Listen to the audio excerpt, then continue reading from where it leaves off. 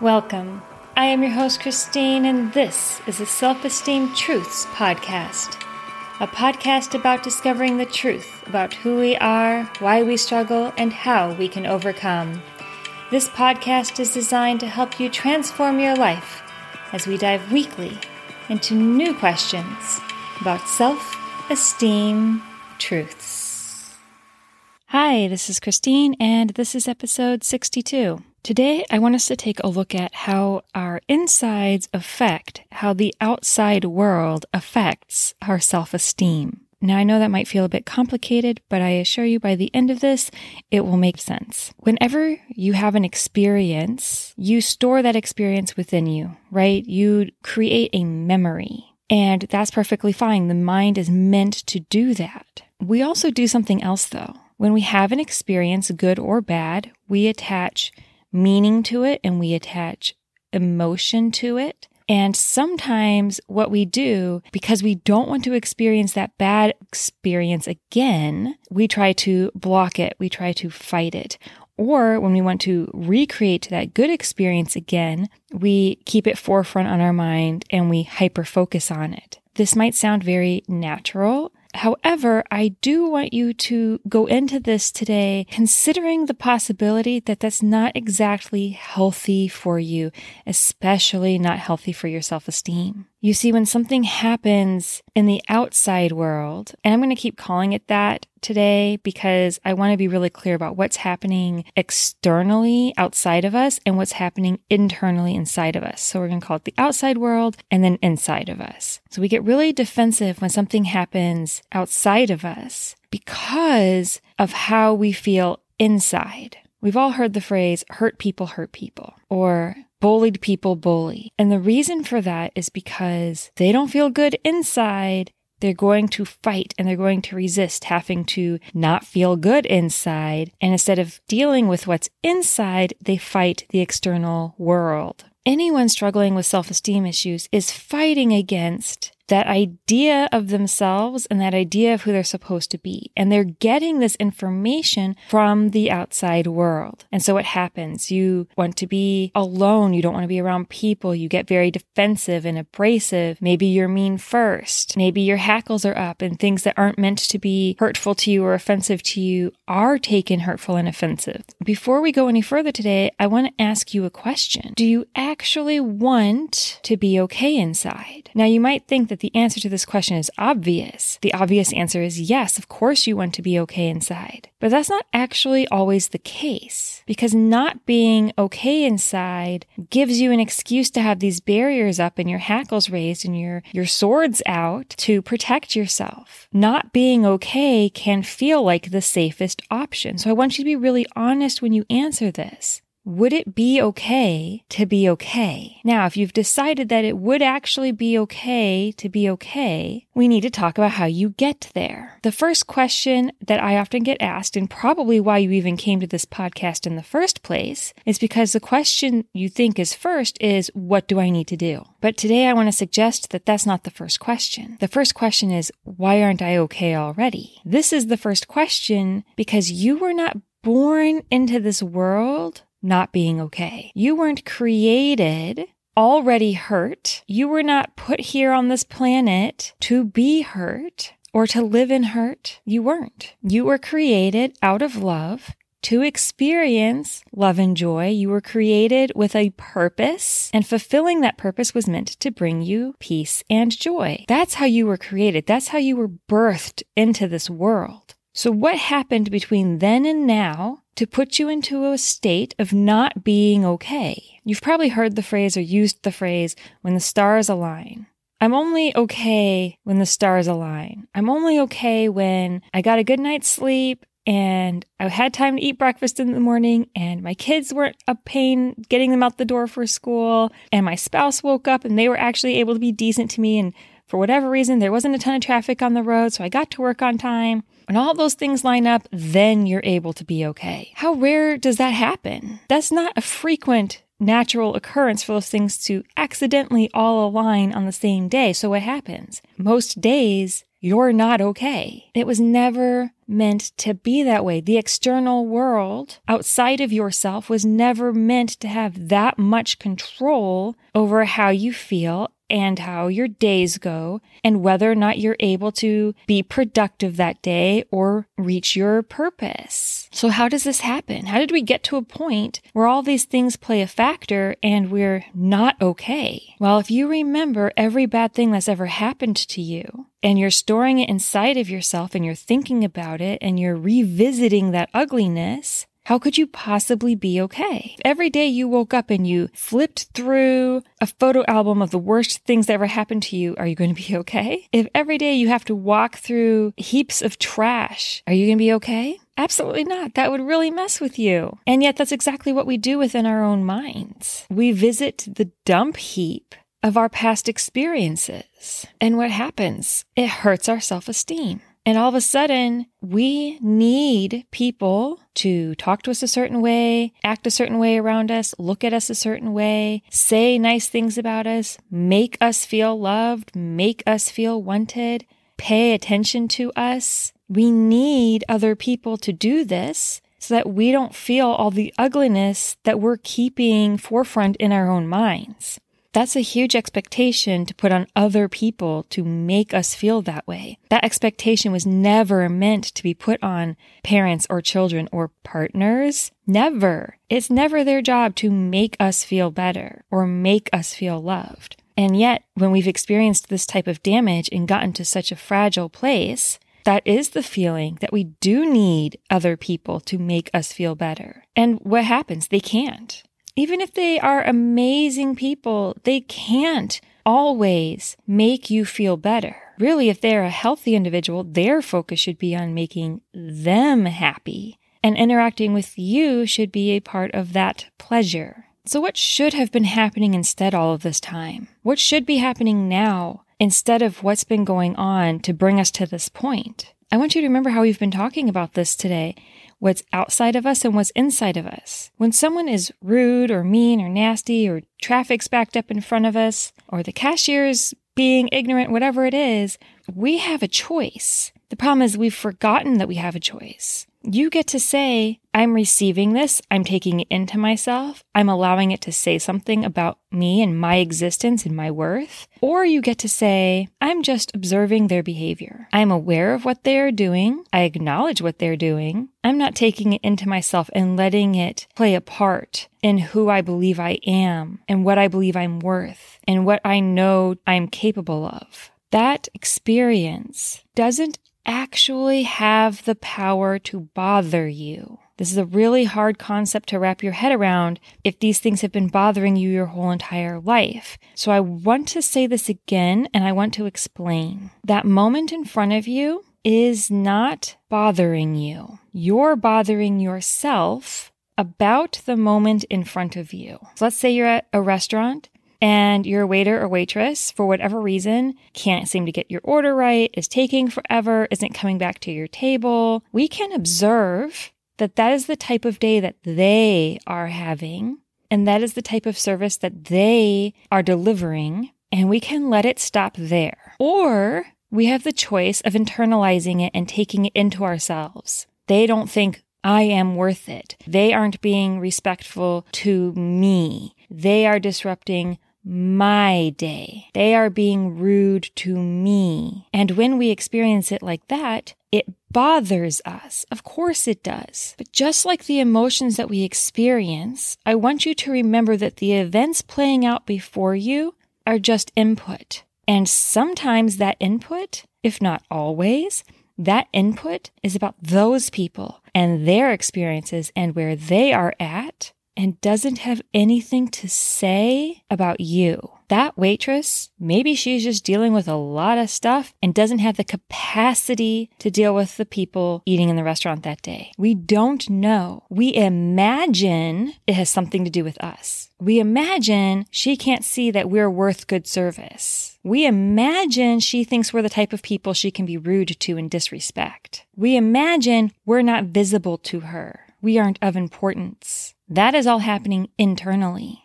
And if you don't want to experience that internal nastiness, what do people do? They fight it. They fight by reacting outward. But when you fight and react outward, now you are the one being nasty.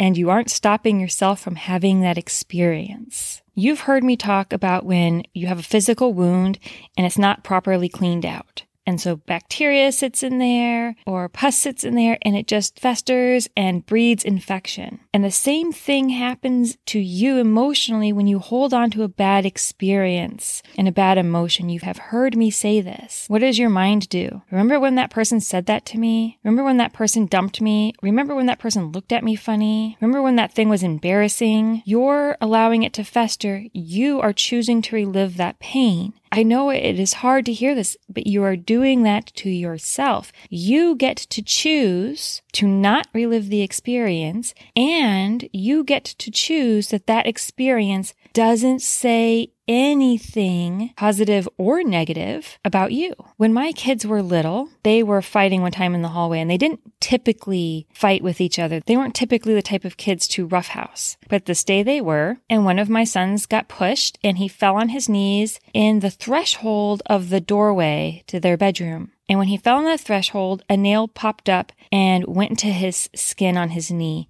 And it actually really kind of got in there. And to this day, he has a scar from when this happened. I'm telling you this because that did hurt. My son did fall on a nail. That was not pleasant to experience. The next time that my son walked through that doorway, he did not drop down on his knees and get that nail back under his skin and cause himself to bleed again. Now, mind you, I'd taken a hammer immediately and hammered that thing back in place, so he couldn't, but that's not really the focus of the story. The focus of the story is his actions. He did not go to that threshold, get down, pull that nail back up, put his knee back down on it, and experience that pain again. He just walked through the doorway, completely undeterred by what had happened that one time with that one nail. Every other time he walked through that doorway, it was a pain-free experience. Why? Because he was not continuing to kneel down on that nail. The only way that doorway can continue to hurt him is if he chooses to participate in that hurt. Does that make sense? We would never do this physically, right? I always love to go back to falling off a bike because I think we've all had this experience. If you once fell off your bike and scraped your knee, you are not going to intentionally fall off your bike every time you get on it and re-scrape your knee. That would be ridiculous. And yet we have trained our minds to do this very thing. We are not taught as children a healthy way to deal with the experiences we have and the emotions that we have. And so in an uneducated attempt to protect ourselves, we do what seems natural and normal. We remember the pain so we won't experience it again. That's what we're attempting to do. If I remember that this thing hurts me, I won't put myself in that position again. It sounds like it makes sense, but what we are really doing to quote unquote remember not to get hurt is every time we go through that doorway, we pull up that nail and we kneel back down on it. We keep recreating and living that pain. And that is what keeps us hurt. And that's what keeps our self-esteem down. And that's what keeps us from meeting our purpose. And then we are stressed and we are anxious and we aren't sleeping well and we have physical ailments because all of that gunk and nastiness is festering inside of us. Now, I want to be really clear. I'm not telling you don't remember what happened. The neutral experience is still saved in your memory. That is what memory does. That's what it's there for. Of course, that memory should be a part of your story. The difference is, I want you to observe that's happening externally and not about you. Process whatever emotions come up with it. Do not give it permission to say something about who you are or your worth. And then allow it to store itself in long-term memory. I know this feels very counterintuitive. We fight it because we don't want to experience it. And now I'm telling you, no, experience it. That's not pleasant. That's not fun. I get that. I hear you. In the moment, it's not going to be fun. Initially, eventually this will be just fine. But initially, of course, this isn't going to be fun. And yet, I would love for you to answer this question for me. Would it be better to experience this pain right now, this one time, and never have to visit it again? Or would you like for it to keep coming up for the rest of your life? Which will hurt worse? Probably it coming up for the rest of your life, right? That's going to hurt worse. So instead, let's let yourself experience it this one time and then let it go. So how do we experience this? When you experience something and it makes you feel bad or hurt or angry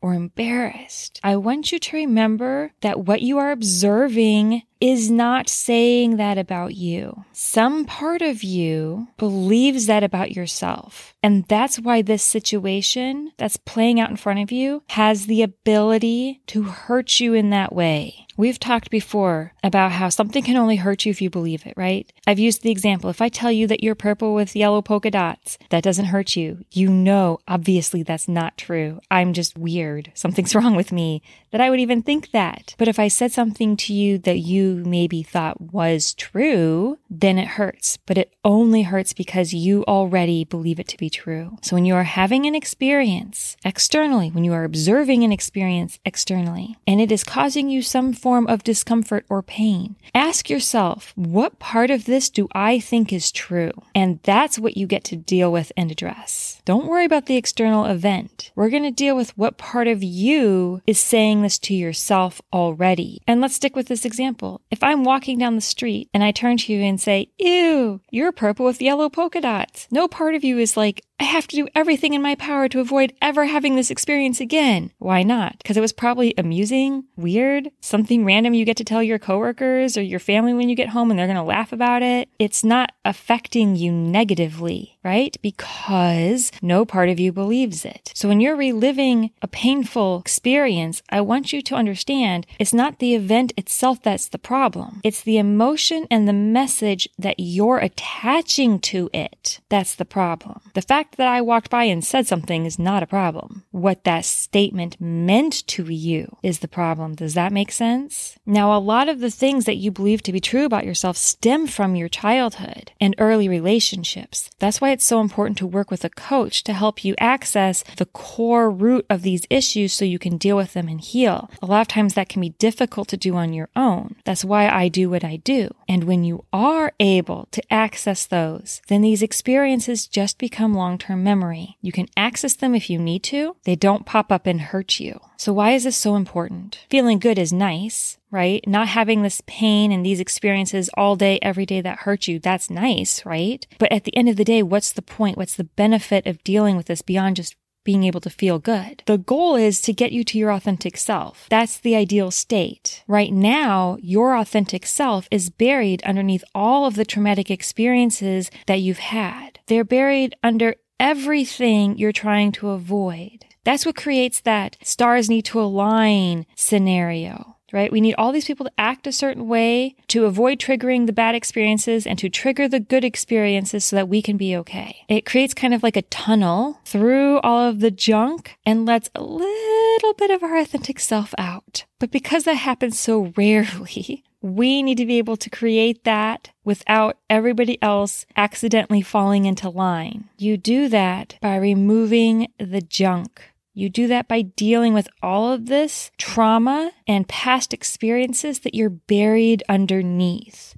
That is how you get to your authentic self. That's where you will find your authentic self. Your authentic self might look very different than you think, because right now you accept the characteristics of impatient, quick to anger, has road rage, has anxiety, has high stress. You attribute all these characteristics to your authentic self, and they're not. They're the gunk piled up on top of you. When you can remove all of that, when you can be your authentic self, then you can live out your purpose. And when you're living out your purpose, that's where true joy and peace and love and happiness can reside in your everyday experience. I know this can be a lot to take in. I know it might even be bringing up resentment for you, and that's okay. That's okay if that is part of your experience as you're listening to this. I'm asking you to go through this uncomfortable experience because I want you to understand how much control you actually have in your life. I want you to be aware of how much you get to decide what messages you receive from your experiences. I want you to know that you have the superpower of not being hurt by external events. And you can unlock all of that by asking the question, what am I experiencing in this moment instead of just observing?